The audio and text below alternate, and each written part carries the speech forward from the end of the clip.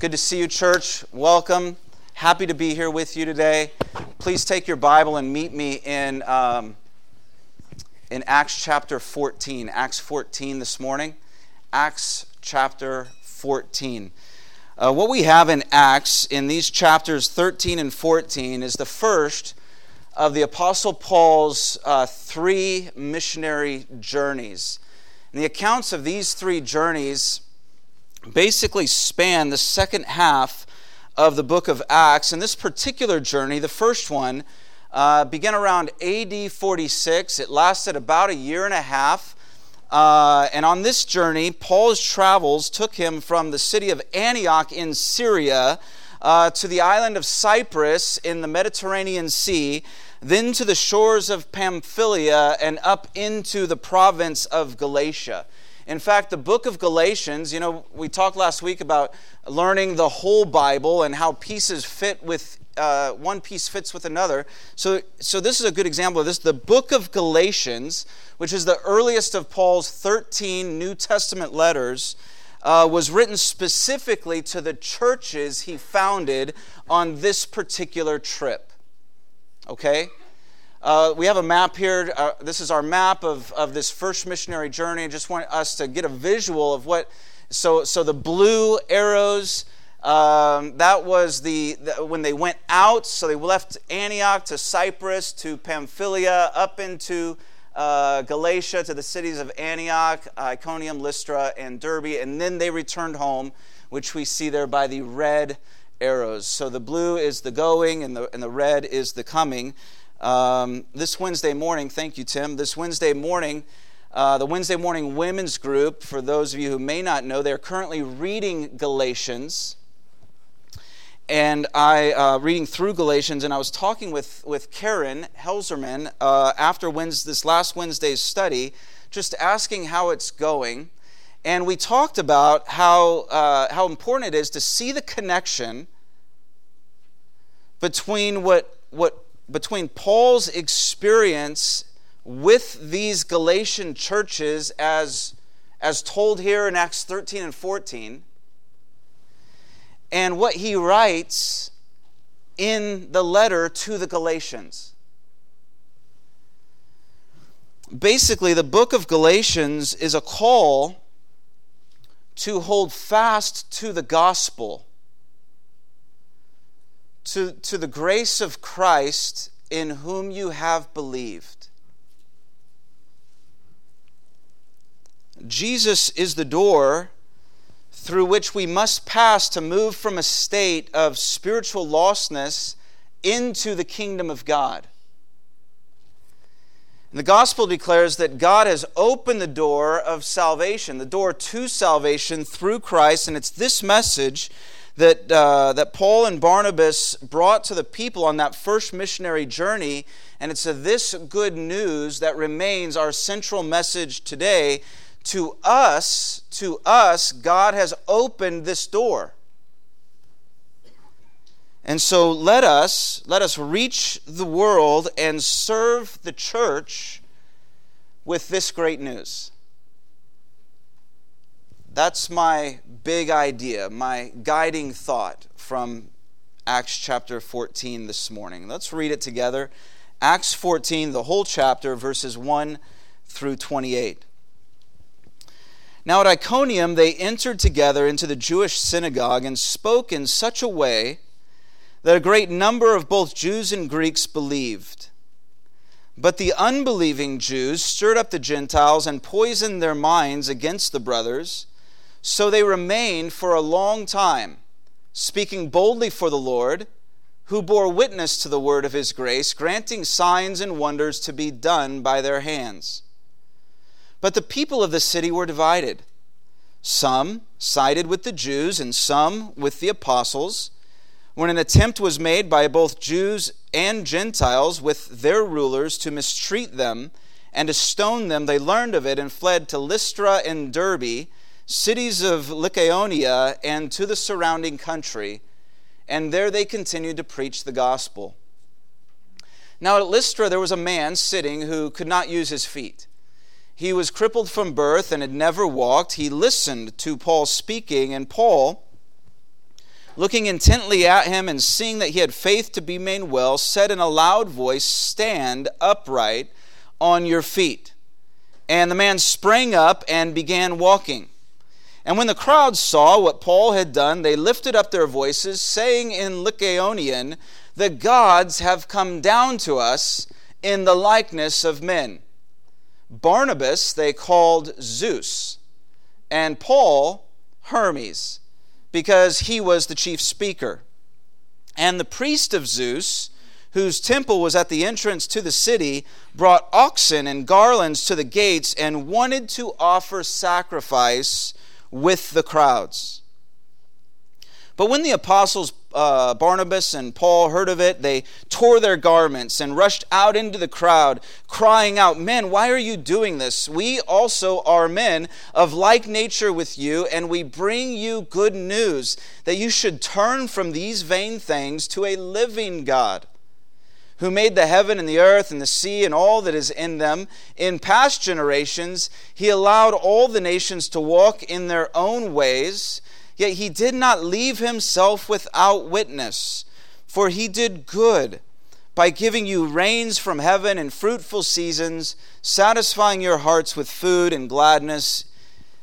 Yet even with these words, they scarcely restrained the people from offering sacrifice to them.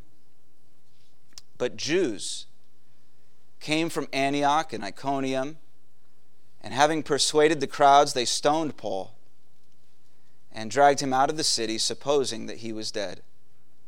But when the disciples gathered about him, he rose up and entered the city. And on the next day he went on with Barnabas to Derbe. When they had preached the gospel of that city and had made many disciples, they returned to Lystra and Iconium and Antioch, strengthening the souls of the disciples, encouraging them to continue in the faith, and saying that through many tribulations we must enter the kingdom of God. And when they had appointed elders for them in every church with prayer and fasting, they committed them to the Lord, in whom they had believed.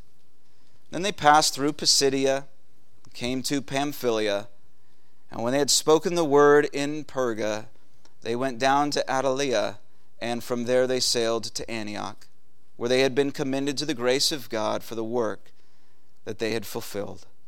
And when they arrived and gathered the church together, they declared all that God had done with them, and that how he had opened a door of faith to the Gentiles. And they remained no little time with the disciples. This is the word of the Lord. Father, we want to thank you for our time in your word this morning. We thank you for the gift that really is your word, that you are a speaking God, that you are a God who desires to communicate with us. You desire relationship. You desire to show us the way, and you do. Thank you for your kindness to us in this way, and we would pray that even now as we revisit these experiences that took place so long ago, we just would pray that you would help us in a sense to enter into them and to walk in the footsteps of those who've gone before us, to learn from them, to be encouraged by them, and then to be sent out into the various spheres and circles of our world with like purpose. We ask this in Jesus' name. Amen. I want to take this chapter in two parts. Part 1 covers verses 1 through 20, in which we see Paul and Barnabas reaching the world with the gospel. Part 2 covers verses 21 through 28, in which we see them serving the churches in which they were involved. These two parts, reaching the world and serving the church, is consistent with God's call upon our lives still today. Reaching the world and serving the church is consistent. There's continuity between what the church then was called to do and what the church now is called to do. Reach the world, serve the church. Now, concerning the first part, we learn of what happened in two cities primarily, Iconium and Lystra. After being driven out of the city of Antioch, as we saw last week, Antioch in Pisidia, Paul and Barnabas went to the city of Iconium, where they entered the Jewish synagogue, as was their practice, and as with their synagogue experience in Antioch, their words fell upon open ears and receptive hearts, for, according to verse 1, a great number of both Jews and Greeks believed. A great number. Now, you can imagine how powerful this must have been and how exhilarating to come into a new town, to walk into a new town and declare the good news of forgiveness from sin and new life in Christ, and to see immediate fruit as people respond positively to the message by trusting Jesus as Lord. Honestly, I'm a little bit jealous of stories like this. Maybe you are also at times, because isn't it true that one of life's great challenges is pouring yourself into something without seeing immediate results? The expectation for immediate results so often keeps us, doesn't it? Keeps us from persevering when things don't happen as quickly as we thought they would. This is probably the number one reason, for example, the number one reason why people who want to lose weight or get in shape quit taking the necessary steps, because the results aren't coming as quickly as they hoped. Our need for immediacy affects other areas of life and ministry, including our witnessing efforts. One of the big obstacles for me in the earlier years of pastoral ministry was learning to trust the Lord for eventual fruit, even when I wasn't seeing any evidence of it at the time. Have you ever been in situations like that? Maybe even with your loved ones, your children. Trusting the Lord for eventual fruit, even when you can't see any evidence of it at the time. So I can just only imagine how exhilarating this must have been when Paul and Barnabas walk into Iconium and right away scores of people respond positively to their message. Notice, though, that not everyone responded in this way. Some were so entrenched in their ways that belief in Christ was so offensive to them. Do we know people like this? So offensive to them, they began inciting others against the apostles, poisoning the minds of the people. And so the city of Iconium was divided. On one hand, there were believing Jews and Greeks, while on the other, there were Jews and Greeks who opposed the work. And seeing this, Paul and Barnabas stayed a while. Most scholars think maybe possibly up to 6 months or so, stayed there in Iconium, attempting to sway this spiritual tug of war. We're told that they were bold in their witness. And then according to verse 3, the Lord himself also bore witness by doing miraculous deeds through their hands, by their hands. But this tension remained, and in the end there was this division between belief and unbelief. And from this we just learned that our job as Christian ministers, as Christian witnesses, as Christians in general, our job is to present the truth of Christ, to present the gospel, knowing that the results are out of our hands. Listen, a bad reaction to the message of Jesus doesn't mean necessarily you did anything wrong. In fact, a bad reaction to the message of Jesus may very well mean that the gospel was clearly presented and heard. The people heard the same message, and some chose belief, while others remained in unbelief. And those who sided with the unbelieving contingent conspired, we're told, to intensify the effort against the apostles, who, upon hearing their lives were in danger, fled to the city of Lystra in the region of Lycaonia and continued witnessing there. So in Iconium we have a people divided. That's kind of the heading I would put over the account there in Iconium. A people divided. And in Lystra, as we will see, I think we have a people misguided. A people divided and a people misguided. In Lystra, Paul and Barnabas were not in the synagogue as they were in Antioch and Iconium.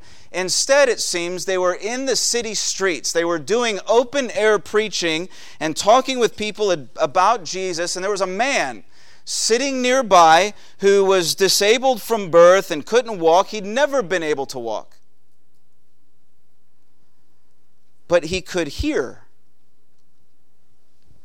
And he was listening to what Paul was saying, and at some point, his eyes met Paul's eyes, and Paul saw something in that man that convinced him of the man's faith. So, filled with the Holy Spirit, of course, Paul called out to the man, saying in a loud voice, "Stand up, get on your feet." And amazingly, the man sprang up, and for the first time in his life, began to walk.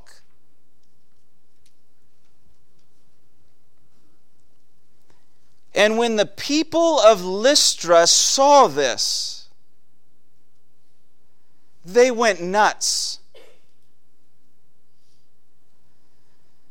So astounded and bewildered, they began to attribute deity to Paul and Barnabas, raising their voices, talking to one another in their own language, saying in Lycaonian, verse 11, they're saying, "The gods have come down in the likeness of men." Barnabas was Zeus, they said. Paul was Hermes, because he was the chief speaker. Now, let's suppose we didn't know the rest of the story. And as much as you can, put yourself in that situation, and suppose that was you. Suppose that you are either Paul or Barnabas. You take your pick. Who do you want to be? Do you want to be Zeus or Hermes?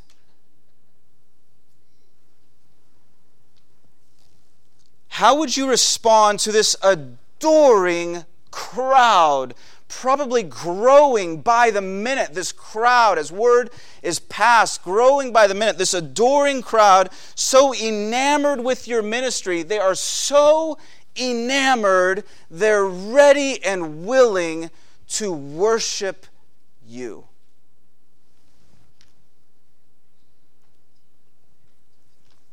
In fact, verse 13 says, there was even a priest who served in the nearby temple of Zeus, who was gathering his oxen and bringing garland to sacrifice and pay tribute.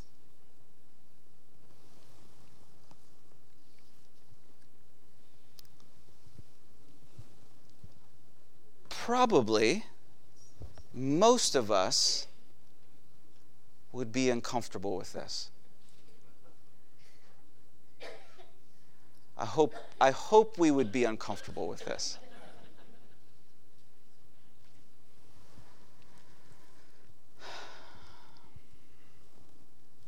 But sadly, I think there are some today, as there have been throughout history, whose love of approval and affirmation and an adoring crowd has essentially stripped their ministry of any real and lasting power. Though they may draw thousands to their churches and events, the transforming power of the Christian gospel is rarely seen. Hear this because I want you to hear this because we're susceptible to it. Sometimes flattery and popularity, the desire to be affirmed, the desire for approval, the desire for acceptance, sometimes flattery and popularity are the enemy's chosen tool by which he distracts us from the task at hand. Am I right? It's a chosen tool by which he distracts us from the task at hand and essentially mutes the gospel's clarion call. But the apostles here, they had none of it. Distressed by this, they urged the people to turn from idolatry and superstition to trust in the living God. You see, the mistake of those living in Lystra was not that they looked to heaven for divine help, it's that they didn't look close enough.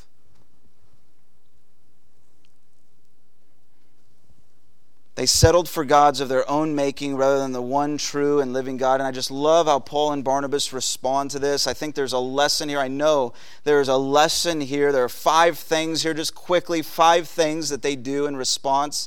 First, just notice that they are heartbroken for the people. Like they're heartbroken. The people are responding this way. They're tearing their clothes. They're rushing out into the crowds. They're saying, wait, stop, please stop. You're missing the point. Essentially pleading with them. Second, notice they identify with the people. They put themselves on equal ground. They say, listen, we're just like you. We're men. We're of the same nature, just like you. We're in the same boat. You see, when we see ourselves as no better than others, when we see ourselves as no better than others, when we identify with them in this way, the only exception being that we know God's grace and they have yet to know God's grace as we do. But when we see themselves as being no better, it fosters compassion and a desire that they receive what we've received. Next, they clarify their intent and they call for repentance. Listen, they say, we're here to tell you. We're just here to tell you that you don't have to worship these so-called gods anymore. You don't have to pay tribute to this God or that God. You don't have to worry about whether the gods are in a good mood. You don't have to question whether the gods are for or against you today. Just turn. You can just turn from the vanity of that idol worship because even you know it does not and it cannot satisfy. And so just turn from it to worship the living God instead. Fourth, they use creation to point to the Creator. They say, look around. Basically, just look around. Look to the heaven. Look to the earth. Look to the sea. Look to all that is in them. And what does creation tell us? It tells of a creator. That they're saying that listen, it's almost like just as a book gives insight to its author, creation reveals its creator.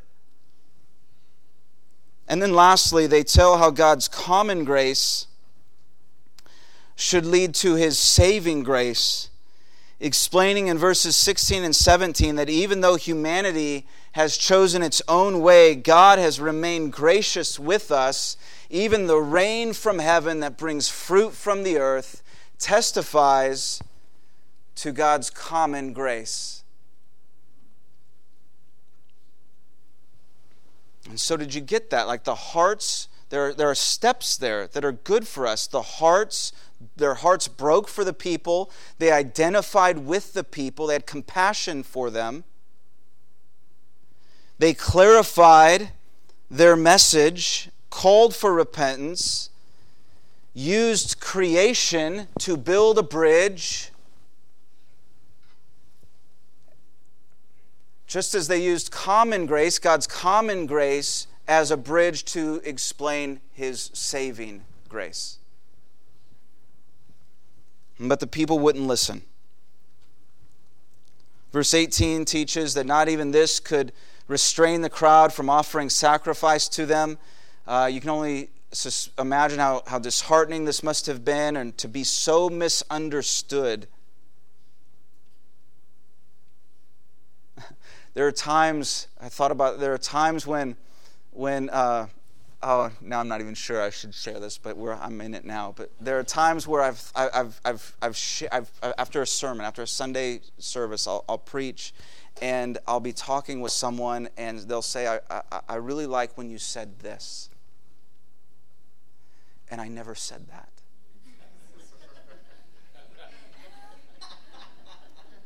Like, I really like when you said, that was a great point when you said this. And I want to be polite and understand. It's like, well, thank you. And in my head, I'm thinking, I never said that. And so one of two things is happening. What I hope is happening is that God took my words in the span between my mouth and your ears, rearranged it in a way that it really ministered to you. That's what I'm hoping is happening.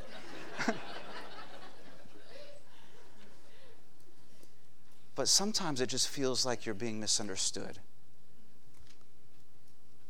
And so how disheartening must this have been to see a people so misguided? But as bad as this was, it gets worse. The Gentiles in Lystra misunderstood the gospel, but the Jews, this pack of Jews who had been tracking Paul and Barnabas from city to city, finally caught up with them and somehow, we're not told how, but somehow persuaded the crowds. And the next thing we know is that Paul is being stoned to death. And it kind of reminded me of that week between Palm Sunday and Easter, when Jesus comes into the city of Jerusalem and the crowds are worshiping Him.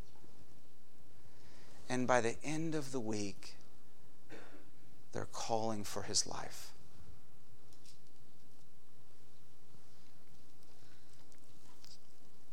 Rocks and boulders were thrown with aggression and violence until Paul was knocked unconscious and showed little to no sign of life. And so they dragged him and dropped him outside the city, left him for dead.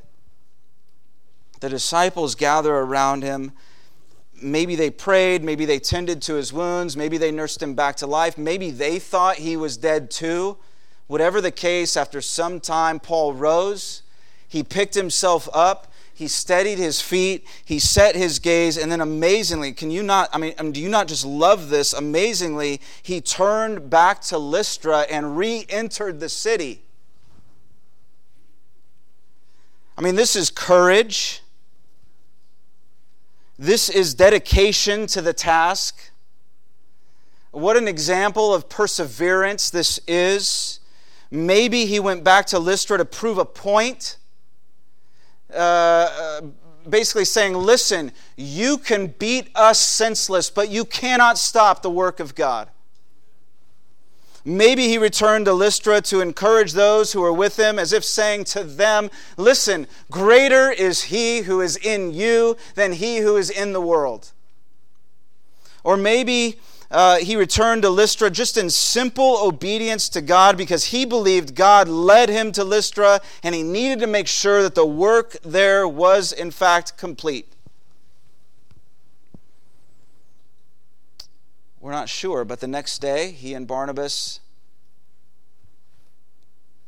left the city for Derbe. It's about 58 miles to the south and east, and they made many disciples there.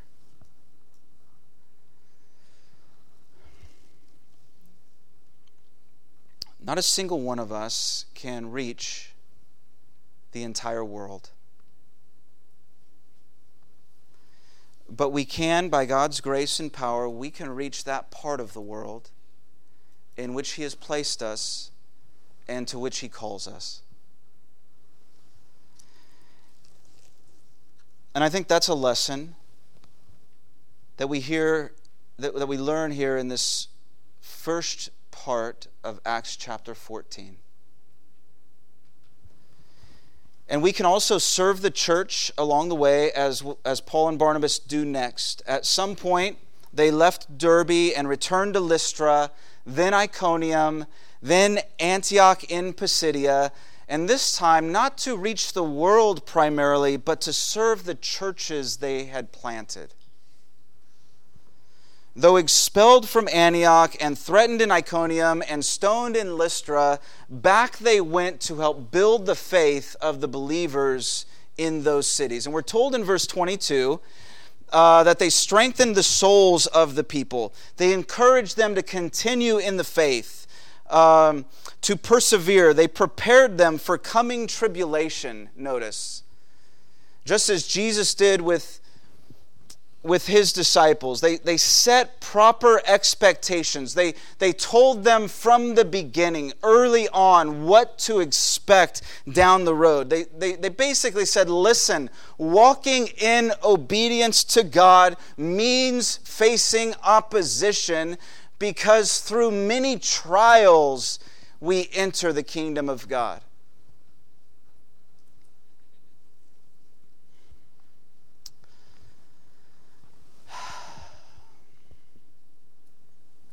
And I'm so, like what I want to do, I want to just kind of gloss over this. Because I don't like this verse.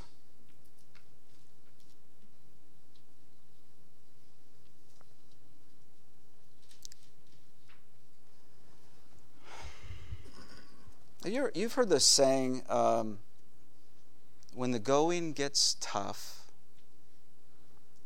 the tough get going. I think Paul would say it a different way. When the going gets tough,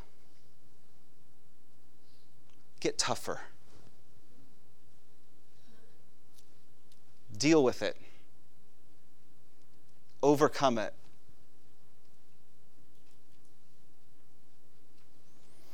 And I want to just be very clear. I'm not in any way suggesting a bootstrap mentality, like we just got to pull ourselves up, or something like God helps those who help themselves, or any type of self-reliance at all. And I certainly don't want to minimize the persecution Paul endured and that many of our Christian brothers and sisters endure even today.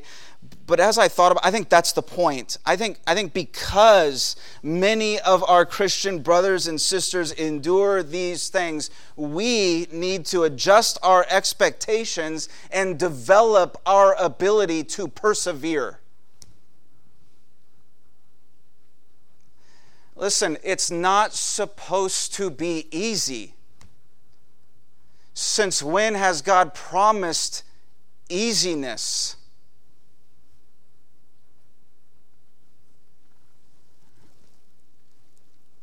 A life of ease. In other parts of the world and throughout most of Christian history, people expect tribulation.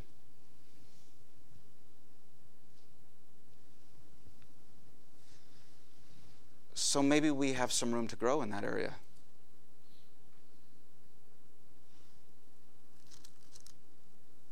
Is our day any different than Paul's, really? I don't think so. Are people today more accepting of Jesus than they were then? I don't think so. Is it because we live in a country where religious freedom exists? Maybe, to a degree. I thank God for that.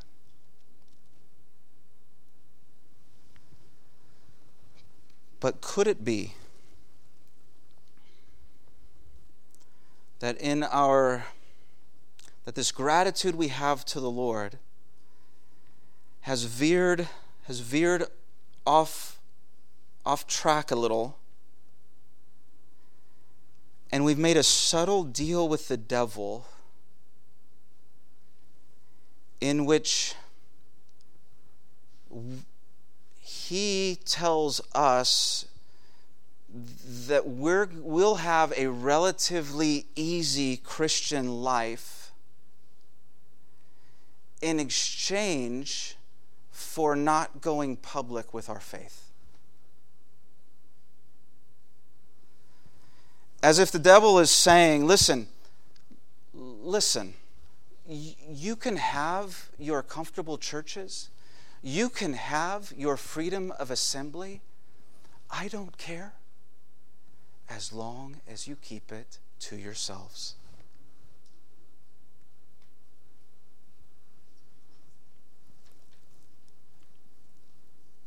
In this world, you will have tribulation, Jesus once said, but take heart. I have overcome the world. And then notice finally that Paul and Barnabas appointed elders in these churches. They just understood the importance of spiritual leadership and care. And then with prayer and fasting, they committed these congregations to the Lord because it was the Lord in whom the people had believed. And then after this, they returned to their church. They began making their way to their church, the church that had commissioned and sent them. They passed through Pisidia and Pamphylia, again crossing the Taurus mountain range. They came to the city of Perga and shared the gospel with the people there. And then Attalia, where they caught a boat and sailed across the Mediterranean back to Syria and to the familiar city of Antioch, because it was in Antioch where they'd been commended to God and His grace for the work they had now fulfilled. And they see this missions movement that had begun in the heart of that church about 18 months earlier, had now come full circle. And thousands of people across Cyprus and Pamphylia and throughout the province of Galatia had heard the message of Jesus through the ministry of the church in Antioch, and hundreds, if not thousands, of people came to saving faith in Christ. At least 4 churches were planted, at least 4. And Paul and Barnabas wanted the congregation to know, the congregation at Antioch, their sending church, Paul and Barnabas wanted them to know that you were part of this. You were part of what God is doing out in the world. And so they gathered the church together and they declared all that God had done. Now, I love the fact that they declared all that God had done because it reminds us that we have to believe that God is at work even when our circumstances suggest otherwise. I mean, when they were facing division in Iconium, when they were being misunderstood in Lystra, when Paul was being violently beaten and left for dead, it probably didn't seem like God was at work. The devil, sure.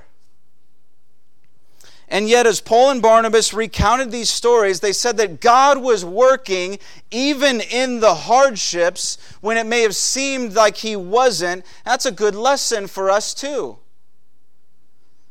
It was God who opened a door of faith to the unbelieving world, to the Gentile world, to the world of people who don't know God. They don't know the Bible. They don't know the Bible stories we know so well and take for granted. They don't know the truth of Christ, His life and death and resurrection to new life. They don't know that forgiveness from sin is available through faith in Christ, that He saves us from sin's dominion and its fatal consequence, and He restores us to God. They don't know this. They don't know to turn from vain things and call upon Jesus as Lord. They don't know.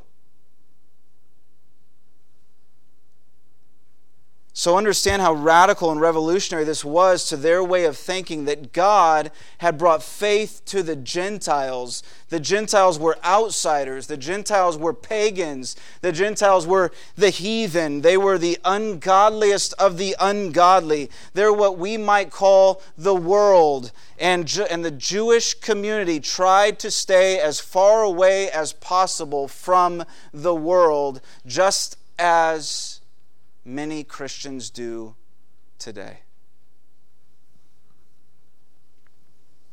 But God has sent us into the world.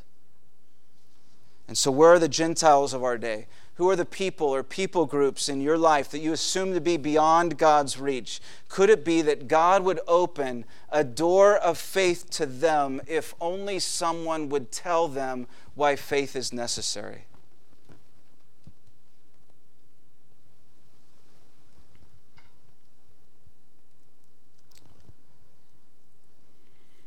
Jesus is the door that God has opened to a lost humanity. And because the church at Antioch sought direction from God and sent Paul and Barnabas, as God had said, many lost souls throughout the Roman Empire called upon Christ and were saved. And so the apostles, it says, the apostles just told story after story of one gospel victory after another, because that may be the very best way to encourage and strengthen one another, simply by reminding each other what God has done.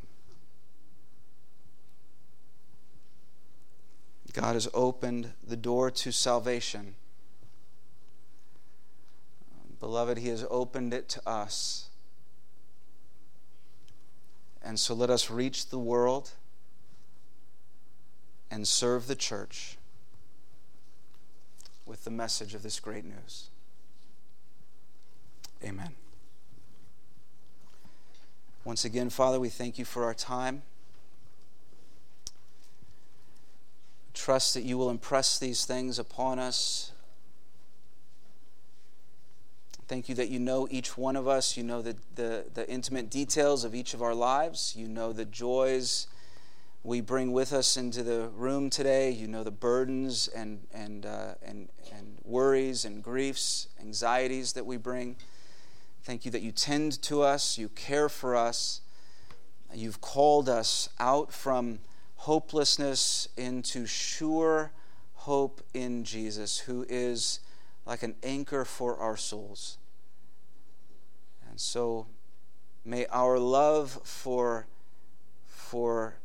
You and our appreciation for what You have done in our lives, may it motivate and encourage us to be as those who reach the world and serve the church in Christ's name. Amen.